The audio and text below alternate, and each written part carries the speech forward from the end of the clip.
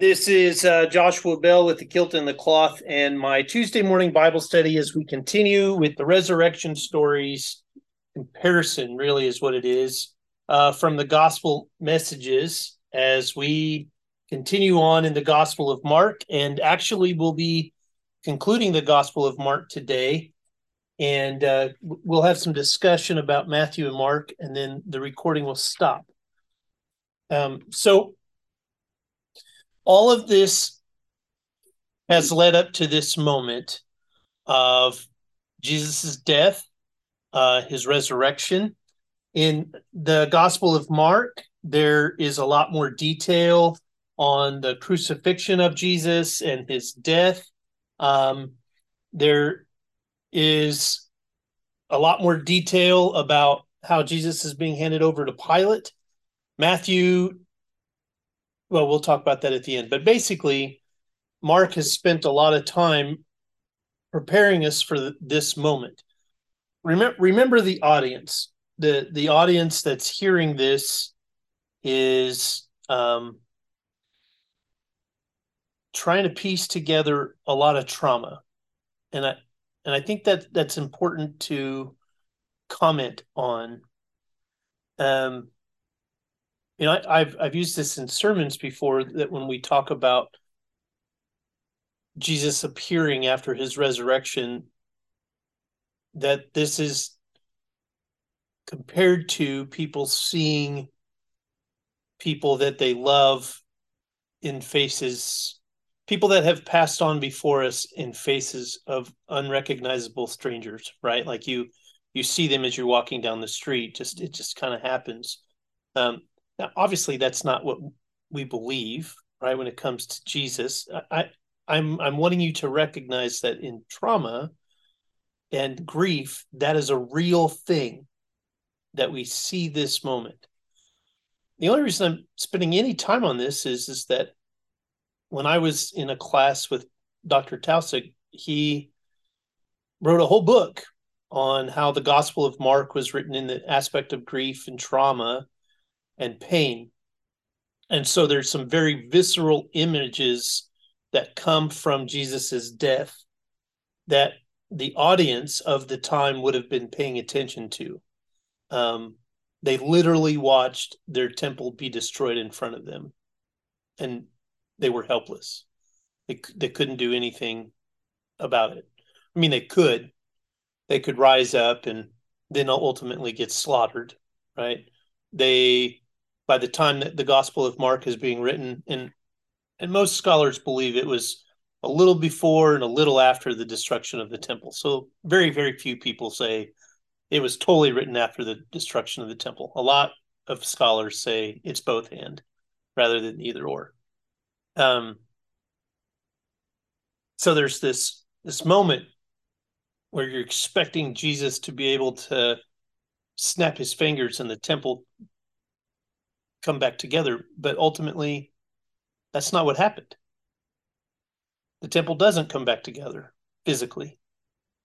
He has lit a spark amongst the people that could be metaphorical, right? The temple has been rebuilt and the people in the audience hearing this, but the temple itself is not back 3 days after it was destroyed. It'd be interesting to know, to be a fly on the wall in Jerusalem as they're watching it, fall down into rubble underneath the fortress behind him, as they're looking at the power of Rome, looking down upon Temple of Jerusalem in its rubble. If how many people were standing around waiting for it to just magically start creating itself.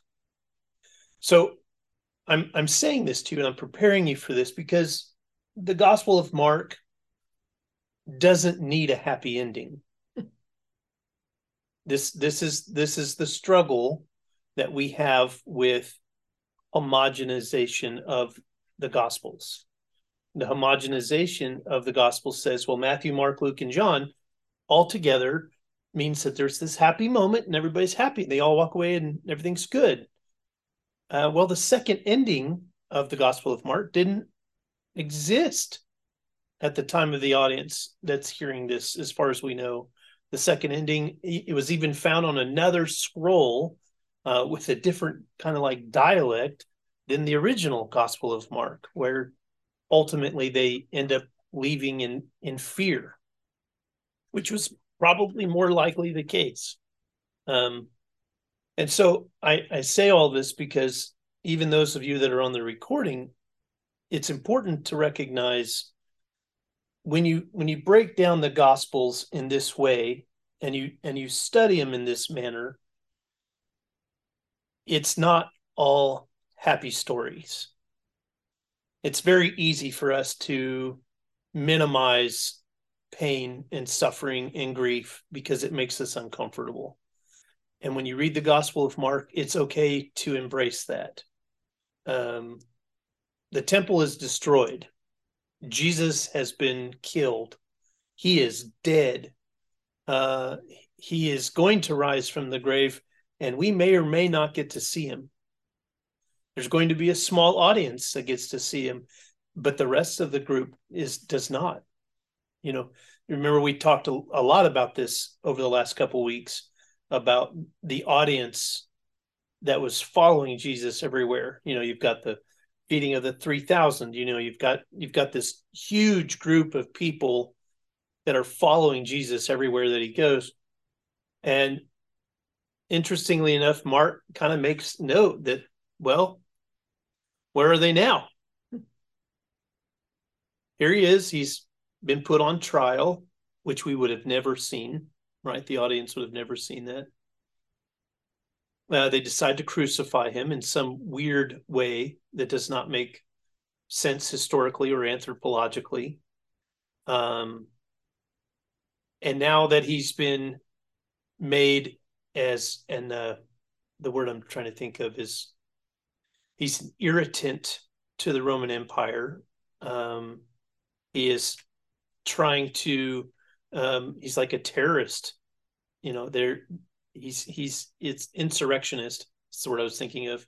He's an insurrectionist at this point, but Rome themselves don't even see that. So they're like, okay, well, according to the Gospel of Mark, okay, let's kill him. We'll just keep the peace. So Mark spends a lot of time talking about, and this is the part we didn't spend a lot of time on, the value and quality of life and the breath that we've been given to use that to the very last moment, that Jesus does. And the image that Jesus creates for us is to live it to the fullest of your abilities, even in the midst of trauma, grief, and pain. I really appreciated Dr. Taussig it was a long class, but for me to have that deep, in-depth conversation, I don't think churches are usually comfortable with. Got to ride off in the sunset. Yeah, he's got to ride off in the sunset. No, I mean, collectively in our world today. No. Yeah. Before we start reading, a quick question. We ended last week, and James is the only man mentioned, and it mentions several women. Yes. Then it mentions several or a lot of women, not necessarily by name. Yeah, that's on purpose. Okay. I think Salome is a woman. Oh, Salome. She where did I go? My brain went. And it says mother or Mary, mother of James. Maybe James hasn't been introduced yet, but yeah, no, I don't think so. We're going to get names a lot during the burial. So there was I think I've already told you all this. We've talked about this before, that there's a collection of women at that time that were called Marys. They prepared bodies for burial. And okay. I didn't know if there was something supposed to be there that I was missing. At that time, the guys are all chickens. I mean, we already know that. No, Mark does that on purpose. I had this exact. Now I know what you're asking. So yeah, no, the Mark leads the guys out on purpose. These are the ones that were supposed to be his students, so they should have been there, and they were not. They were in the Garden of Gethsemane, and then they're gone. That's on purpose. And it even says many other women who came up with him to Jerusalem were also there. So right. These are women that have followed him, is what I'm trying to say. Exactly. Yes. Not any different than the disciples, other than the disciples as its group or whatever. Now, I remember, as you're saying this, I remember one of the things that Dr. Taussig brought up was that it's a slam on the culture. Even the women showed up at his death, and they did not. The disciples did not. Even the women were there witnessing his death. I could see it from a different angle, though. I could see the men sending their wives because it wasn't safe for them to go, and they wanted to know what was going on. But they've abandoned their wives. They're in Galilee. So most of the disciples. And I always wonder about that, because there's a whole company of people that travel with Jesus. I assume some of them are probably the wives of those guys. It's totally possible. But Mark, I think Mark would have said that. I hear what you're saying. I think Mark would have said that in this case. It clarified the Mary group that takes care of bodies. Mm-hmm. You said at the time this was written, or at the time Jesus died. Anthropologically, there was a group of women that were always known as Marys that took care of the bodies in time of burial. It was a Jewish culture thing. Seems like it'd be a weird name to name your child that. Well, it just tells you what your person's going to do for their living. So they could do that, but the priests, well, we have Levites, we have other names of people that do things. I was just, touching the body. Right. So Marys get to touch the body. It's interesting. Martha's are not mentioned. However, so that's why I'm wondering if this is a 3rd century thing, because, or 10th, whatever, when this was written, because they took that name and honored these people afterwards. That's the reason I'm wondering. Oh, I see what you're saying. Were they called Marys before this? Yes. All these Marys went to the church. Yes, and Martha's were named that before this too. So, for example, Martha's. So Mary and Martha might not have been their real names. Correct. It might have been just what they wanted to call them to identify with the group. And the audience would have known that this Mary has to do this, and this is why you named this person that, and Martha does that. There's actually a lot of research done about this. I'm trying to remember the name. Handmaid's Tale. Have any of you watched or read the book? It's really graphic. So if you don't worry. It's not going to be upsetting. But so, for example, there's a lot of study done about Martha's being the ones that took care of the household, and Mary's were the ones that took care of the religious duties. So they were the ones that continued on in the book, right? In the book. So Mary's are the ones that take care of the babies. Martha's are the ones that take care of the household. They can't have children or whatever else. Martha's are the one that participate in the doing of the rituals, but the Marys are the ones that take care of the ritual itself. So anthropologically, we have bits and pieces of that was a cultural thing that took place all the way up until probably the 2nd century. Once the temple's destroyed, all of it's gone. So, they start over from scratch. All right. Well, let's get going. When evening had come, and since it was the day of preparation, that is, the day before the Sabbath, Joseph of Arimathea, a respected member of the council, who was also himself waiting expectantly for the kingdom of God, went boldly to Pilate and asked for the body of Jesus. Then Pilate wondered if he were already dead, and summoning the centurion, he asked him whether he had been dead for some time. When he learned from the centurion that he was dead, he granted the body to Joseph. And then Joseph bought a linen cloth, and taking down the body, wrapped it in the linen cloth, and laid it in a tomb that had been hewn out of the rock. Now, this is probably the image of the tomb that we get all the time. Because it then says he then rolled a stone against the door of the tomb, and Mary Magdalene and Mary, the mother of Joseph, saw where the body was laid. Okay, so we talked about those tombs, right? The kind of the way that those are built. Not really. So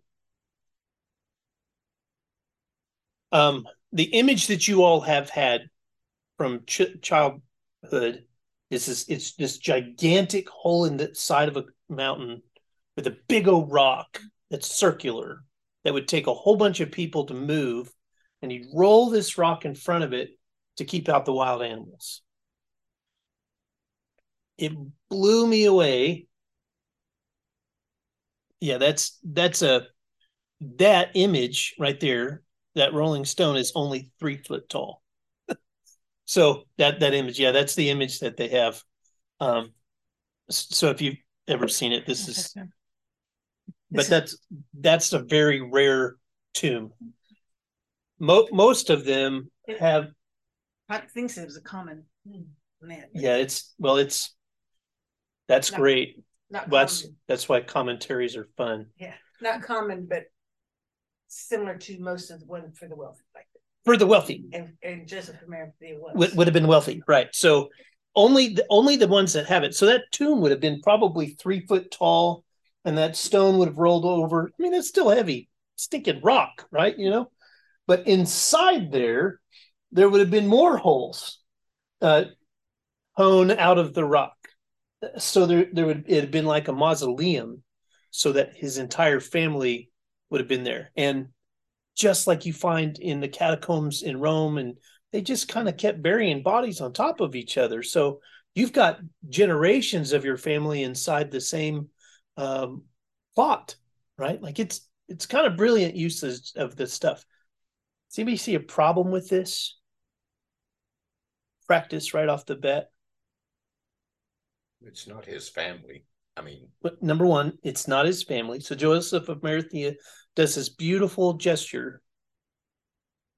Ultimately, it's not his family. So ultimately, it'd be denying Jesus's family from seeing the body again. So now there's a denial of his family, but I mean that's a side deal. But what we've been taught, or what we've learned from childhood, that it's a big opening, and the angel was sitting in there. There's not going to be room for an angel. The Marys went in there and dressed the body. There wasn't room to dress the body in.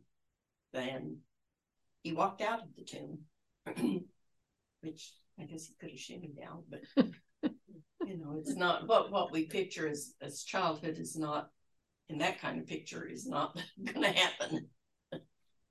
Right. Well, and it could. I mean, like super wealthy families could have had that. Joseph Arimathea evidently is wealthy enough that we've named him. Member of the council. He's got to be a member of the council. So he's got loaded. He's loaded. Jesus is what? Religious wise? Jewish. And within 24 hours of his death, he's supposed to be what? Buried. In the round. Not in a tomb. Does anyone remember why? Just ashes. Ashes to ashes. Recycling. That's right. Is Joseph of Arimathea, is he Jewish? Well, not? Or it'd have to be if he was a member of the council. If he's a member of the council, he's supposed to be Jewish. So he would but wealthy Jewish. but wealthy Jewish, which is kind of was that an oxymoron? You got to be seen. This is where I was headed at. Yeah. The tombs are be seen for you to know that. Mm-hmm. Wealth. Yeah. Like your Areopagus. Areopagus. That's right. Everybody can see it. But I'm a science teacher. A rock cave is earth. I understand, but for them, it's got to be earth because God put God's hands into the ground and breathed life into dirt, like dirt, and they think visceral. I mean, they're an agrarian society, so there's already a little bit of an interesting thing. So yes, there is this part where it's into the stone, out of the rock. Is it Petros there? Petros. And does it say up at the top his name, Arimathea, verse 33, a respected member of is that the Greek for Sanhedrin? Or is it that P word? 33? 43. 43. Boulutes. Boulutes. It is not the word for Sanhedrin. Interesting.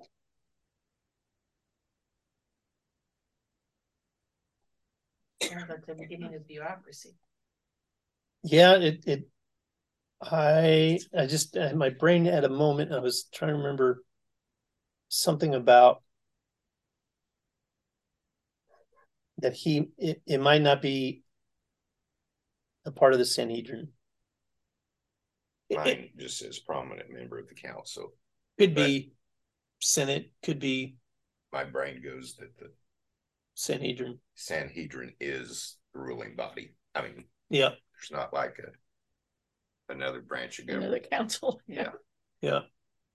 Well, and then Rome would have had its own council going on in Jerusalem on top of the Sanhedrin. Like the Sanhedrin is just doing their own little thing, and it's a slightly different direction. Maybe he's not Jewish. Yeah, as my commentary says, he's not. Commentary says he's most likely not Jewish. So the burial would not. A Roman citizen who was in the council who had prominence in the community. Yeah, and it would make sense then if this author is putting this together in such a way to influence others to following Jesus, to say even Joseph of Arimathea, you know him, he's that guy on the council. He gave him one of his tombs. Said he was about to die. Mm-hmm. Who? Joseph. Does it say he was about to die? Mine says who was himself waiting for the kingdom of God. I assume that means he's closer to death than some young guy. Or maybe he's a Roman waiting for the kingdom of God. Mm-hmm. Yeah, I think it has to do with waiting for the kingdom of God, not death. Okay. In that particular instance, then he's sliding towards being a Christian. Yeah. Anyway, he's got money. He's got money. He can afford the rock. And boldness, because he went to Pilate. And he did go to Pilate. Which may mean, again, that he's not Jewish. He's possible. Either brave or he can approach Pilate. Remember, elite, there are no rules. You know, the multiple layers of elite, they can do what literally ever they wanted to. If they had the ability to have money, I mean, he has the ability to bury family in a fancy tomb. It's a weird thing. He possibly is higher than Pilate, not position wise. He might just have money. Yeah. But that would elevate him status wise. Mm-hmm. Yeah. I mean, there is influencers that have more power than the governor. Yeah. Yeah. Well, let's end the first ending of the Gospel of Mark. When the Sabbath was over, Mary Magdalene and Mary, the mother of James, see, now we're naming them, and Salome bought spices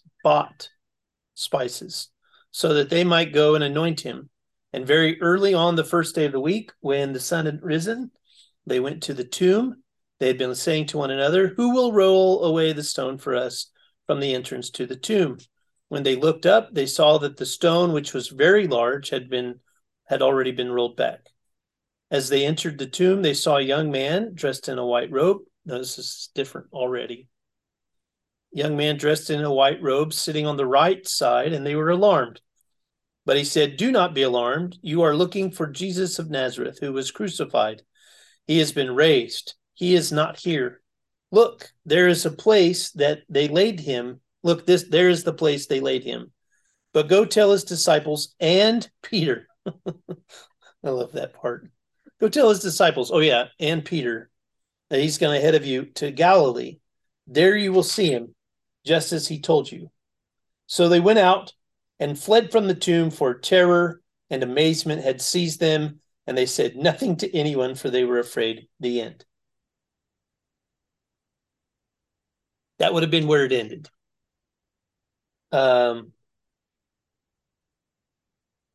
Yep, that would have been ended. Now, remember, the Gospel of Mark was also designed to be read in one sitting, told in one sitting. So some scholars have said that this is a technique used to create emotion, and that would have been a Greek practice. It would have been, like, for real, to end it like that. Cliffhanger, yeah. Back for the rest. Yeah, for real. I can't remember the name of the Greek author of that exact century. When I was teaching theater, you always talk about, where did theater begin? Well, we have theater that goes all the way back to 5000 BCE. But Greek theater is where you get your basic understandings. You start thinking of stages, you start thinking of amphitheaters and amplification of voices and all of that. So the way that we write things is theatrical in everything that we do. So some scholars have said right here, this is where it ended as a theatrical opportunity. What does it say? To raise the emotions of listeners, encouraging them to act in faithful ways. However, ending on a further report failure by Jesus' followers, while consistent with much of the story, has continued to be unsatisfactory. So what then happened is we found there was a shorter ending of Mark that was written sometime after the 3rd century. It directly follows the Gospel of Mark, chapter 16, verse 8, and starts at verse 9.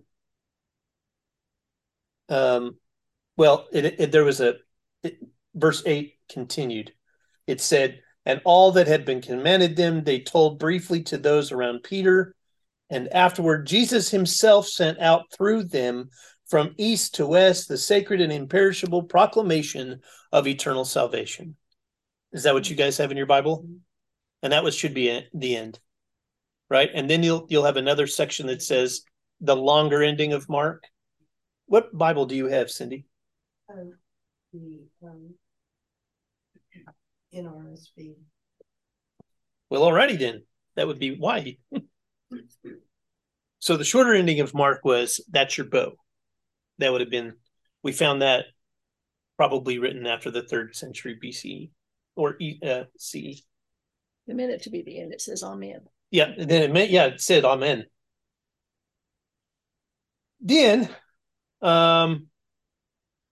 we have, for a fact, the longer versions. Now, okay. Remember that we have multiple scripts of these, multiple versions of the Gospel of Mark.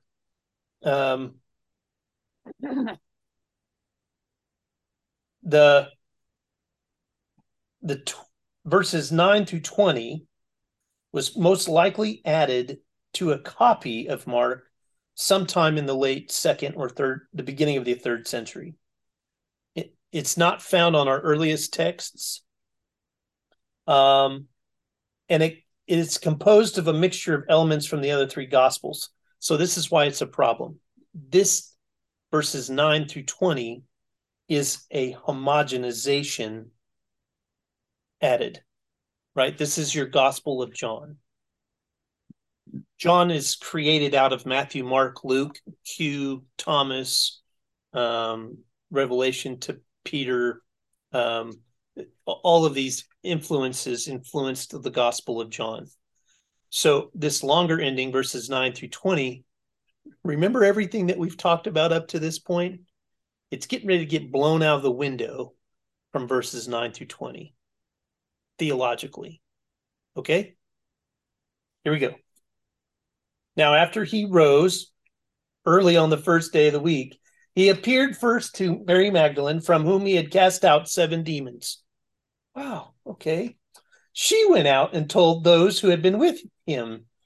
While they were mourning and weeping, when they heard that he was alive and had been seen by her, they would not believe it.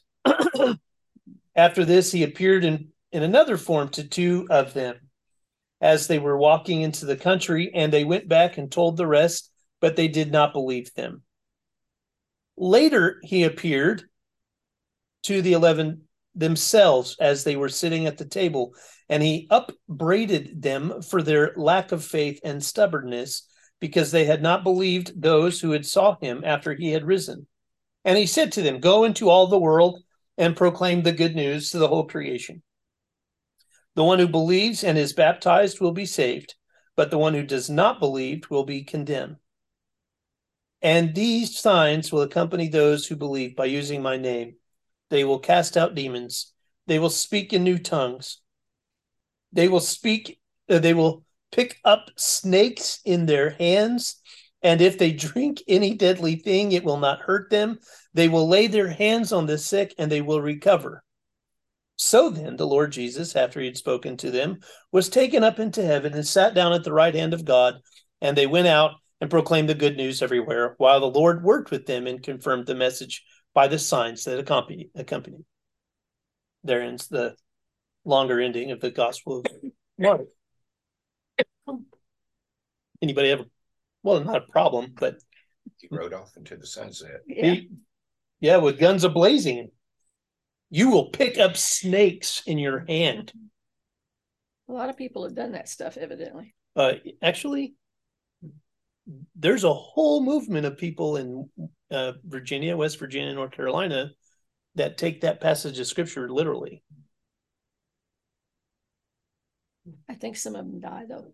They do. But that part doesn't work. When I've worked with those groups, because when I was in Craig County in Virginia, our church camp was in the hills, and it's called the Rock of Salvation Apostolic Temple, and they were snake handlers, and you have to work with them because they're down the street from the camp. What they would say is that when someone would die from the snake handling, is their faith wasn't strong enough, because this is supposed to be, will lay their hands on the sick and they will recover. Somebody messed up. So obviously.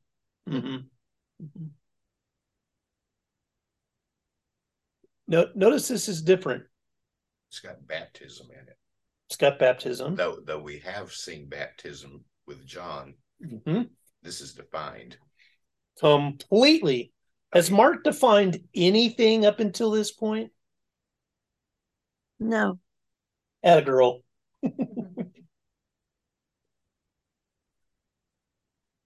Notice that he talks about Mary Magdalene and cast out 7 demons. Oh yeah, now go tell everybody. Do you see why it's important that when we separate, okay, here's the short ending of Mark. We didn't need a bow.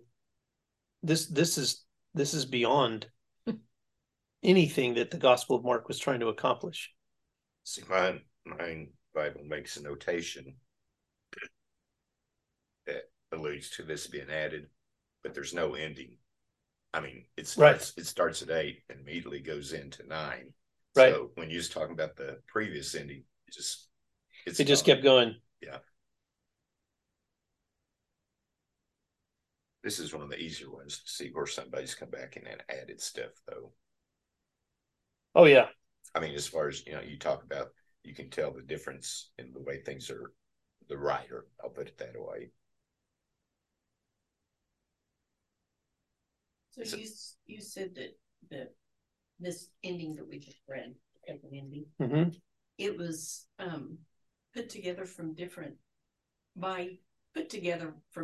people's perspectives. Is that kind of what you said earlier? Oh, I would say from different sources. From different sources. So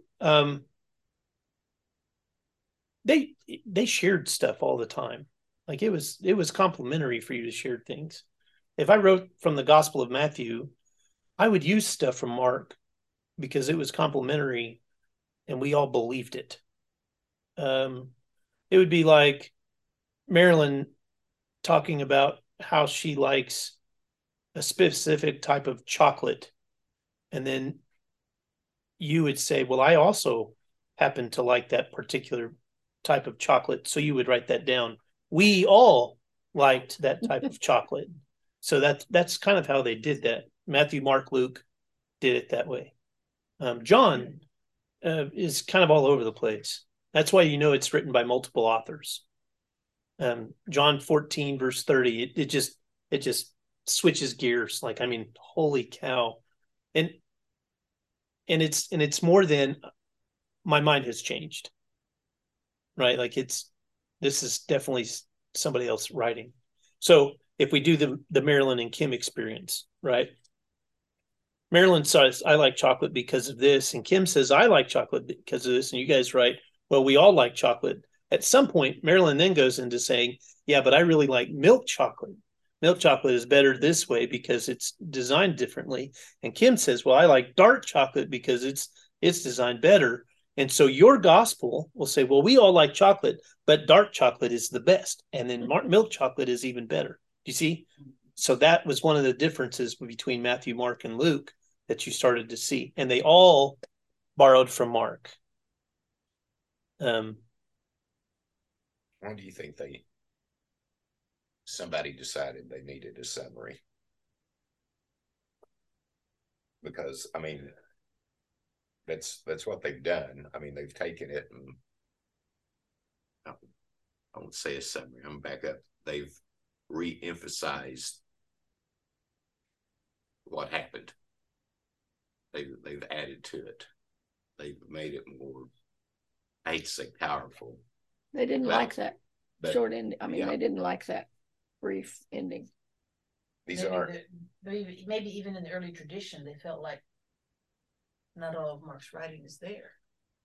Maybe their oral tradition is that there was more to it than this, but if we can't find it written down, so we're going to add it. Oral tradition, not that they'd seen it written anywhere. I mean, having heard it from the other gospels talked about the Great Commission and going out and whatever. Well, the ending is more longer than normal oral traditions. They restate and restate and restate when they're. And you're instituting things. Telling stories. You've got casting out demons. He's appeared to walking in front of them, to two of them as they were walking into the country. So you've got an Emmaus story. He then commissions them. So these are institutions that have been created. And then there's baptism involved. The part that's interesting to me is somewhere around verse 14. Some of your versions should have said something about Satan.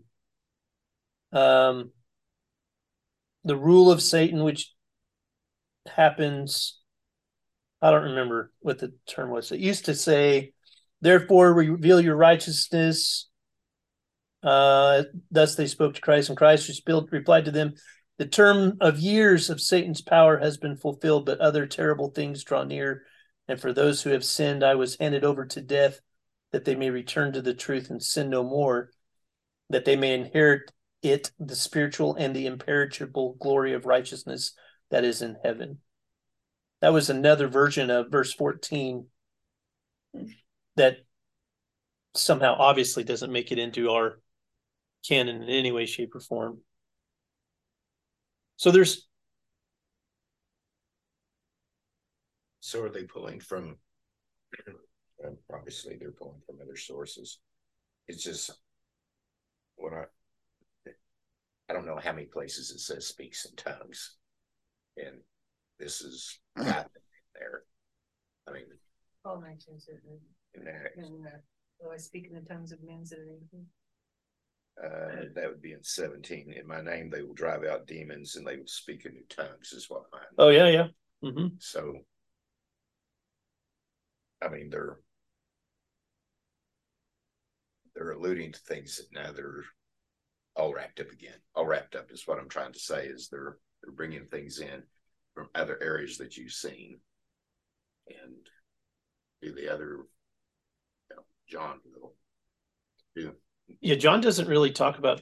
Well, no, I mean, as far as John's gathering everything and summarizing, yeah, and this is the way it is. Yeah. I guess Matthew and Luke are written to different sources, so they don't pull stuff in. It's not part of their story. Right. I mean, this seems to be pulling stuff in that, oh, by the way, this was left out, which is. And the interesting thing is we don't know who that is. Like Mark's audience all the way up until this point was pretty obvious, right? They're dealing with stuff. This audience, well, evidently somebody's speaking in tongues. Evidently somebody's picking up snakes. Evidently they're instituting commissioning services. People are casting out demons. Every single one of my professors talk about the 2nd century as the, oh my goodness, what is going on century. Because as soon as the temple is destroyed, just Christianity goes nutso. We talk about the way. There was like 70 different ways. You talk about, well, there were scriptures being written. Yeah, there was 66 books written in between the 1st and 3rd century. We know that. We found them, right? So it's not like we're reinventing the wheel. So, but from the year 200 on to 300, you're going, what in the world is going on in the name of Jesus? And here's your proof. Right? Like this is like, what is going on? Because Mark, up until this point, never talked about that stuff. Even Paul struggles with glossalia, the speaking in tongues thing. Pagans did that. Pagans spoke in tongues. Yeah. Paul talks about glossalia in the sense of somebody speaking in tongues, but somebody's got to be able to interpret it.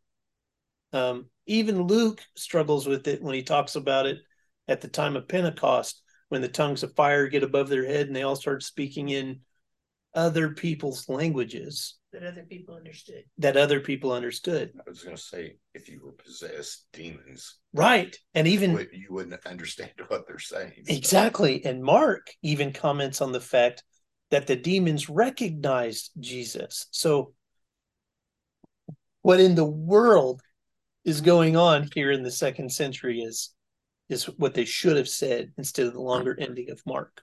And this is just you personally, do you think that this was added?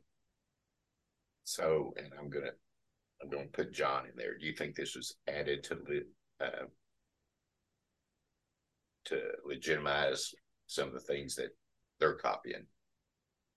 Since John is a collection establishing the church, that's my interpretation of John. Mm-hmm. Yeah, he's definitely establishing the church. You're gathering several different sources. This is why we do that. That should be done. You have to have that from somewhere. I don't know. You can or can't work because you can't. No one knows who Q is. So you could say something and I could say something completely opposite, and we both quote Q, and no one can argue.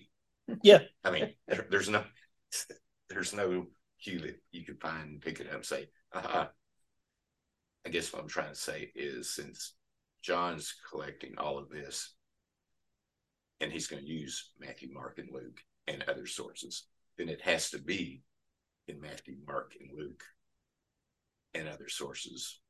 Oh, I see what you're saying. Did they add it so that it would legitimize it for the Gospel of John?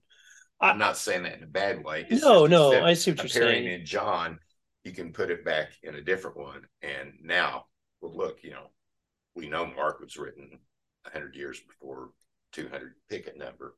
We know that Mark was written before, so we can use that as a source that's closer. Back to you again. The answer that I'm going to have to give you, Robert, is this: I don't know. I mean, my professors would say, I don't know what they would say.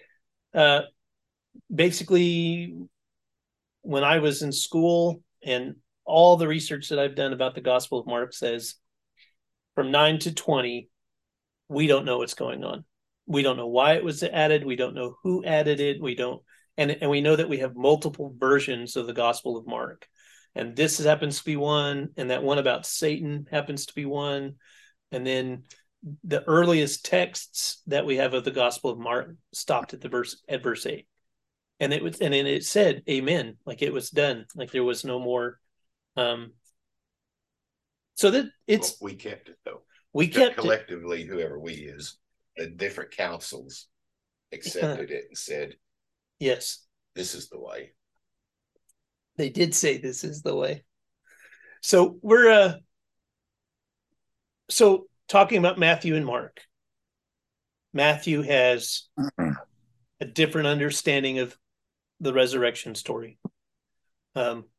Mark's is extremely different.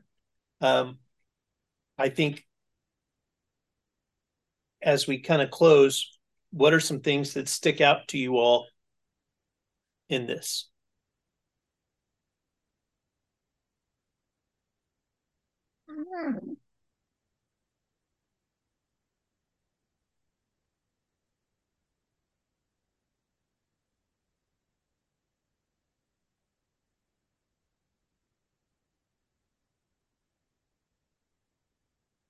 To me, it's amazing, and neither one of them, and it always has been, how the disciples just didn't have really anything to do with Jesus once he got to the Garden of Gethsemane. At the very end, it's like, yeah, I understand why it could possibly be, but to me, it really doesn't show faith in him. It doesn't show a commitment. I don't know if that's not really the word I want to use, but a commitment to who he was. Mm-hmm. No trust. They just kind of left him on his own. So they're too human. Yeah. It's to me a difference. It's Mark. I think Jesus becomes a little bit more human than divine. Not less divine, but acknowledges more that he is human. Which, anyway,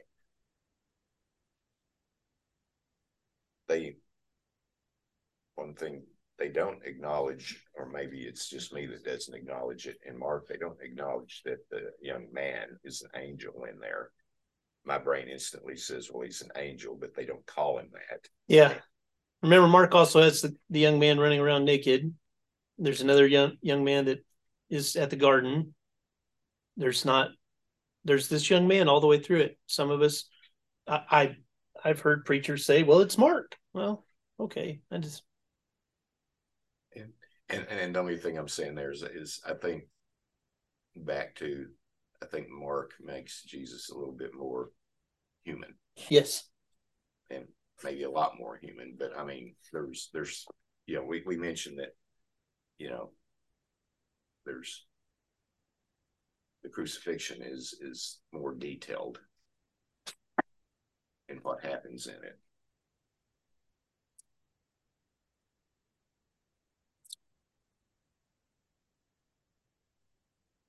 I think it's interesting in both versions how important the women are in the story. Mm-hmm. They're primary characters. They don't abandon. They don't leave, even after his death. And Pam said earlier the men would be afraid, but I don't think the Romans were equal killers. Mm-hmm. I don't think because they were women that they would have been less likely to kill them if that had been their whatever they wanted to do. Mm-hmm. There's a different side, kind of a different side of the Romans. Yep.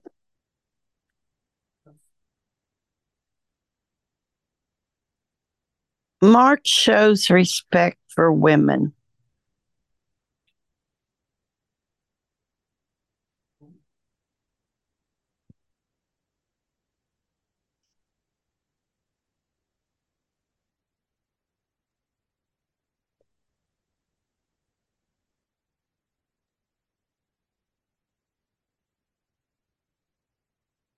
Well, I mean, if there's not a whole lot more to say, it's fine. We don't have to say anything else. I just wanted to give you space to kind of process that, because Matthew and Mark, you know, if I had done this differently, I think I like doing it this way, because Matthew is one of the versions that we normally talk about, but Mark is the one that we use for Good Friday.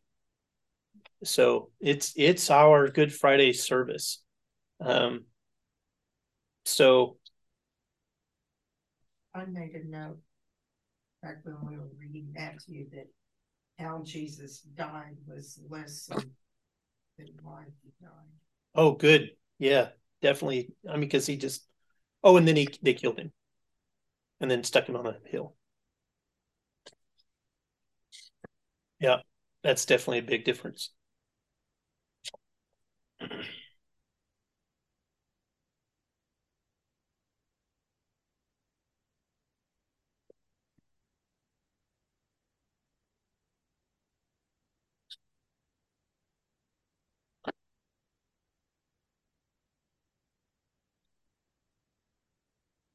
Reading here back here said Joseph brought along feet of linen. Is that Joseph? Is that his dad? Joseph? No, Joseph of that's the Arimathea. rich guy. Joseph of Arimathea. Just had a thought that I had never had before. At Gethsemane, Jesus prayed to God to lift this cup from him. And Jesus, when Joseph of Arimathea went to claim the body, Pilate couldn't believe that he was dead already, because they don't die that quickly. Normally on the cross, the other two guys had their legs broken in order for them to die. It usually takes days.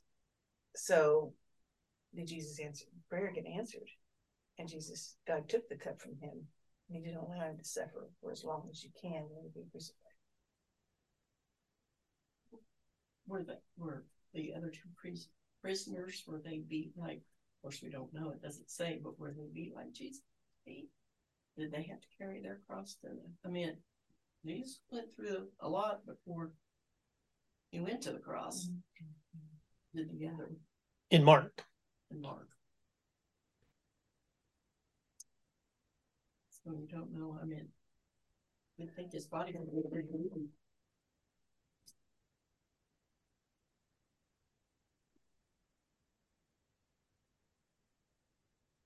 Well, I don't want to leave on a morose moment, but I do want us to remember that the goal of these Bible studies is to talk about the resurrection.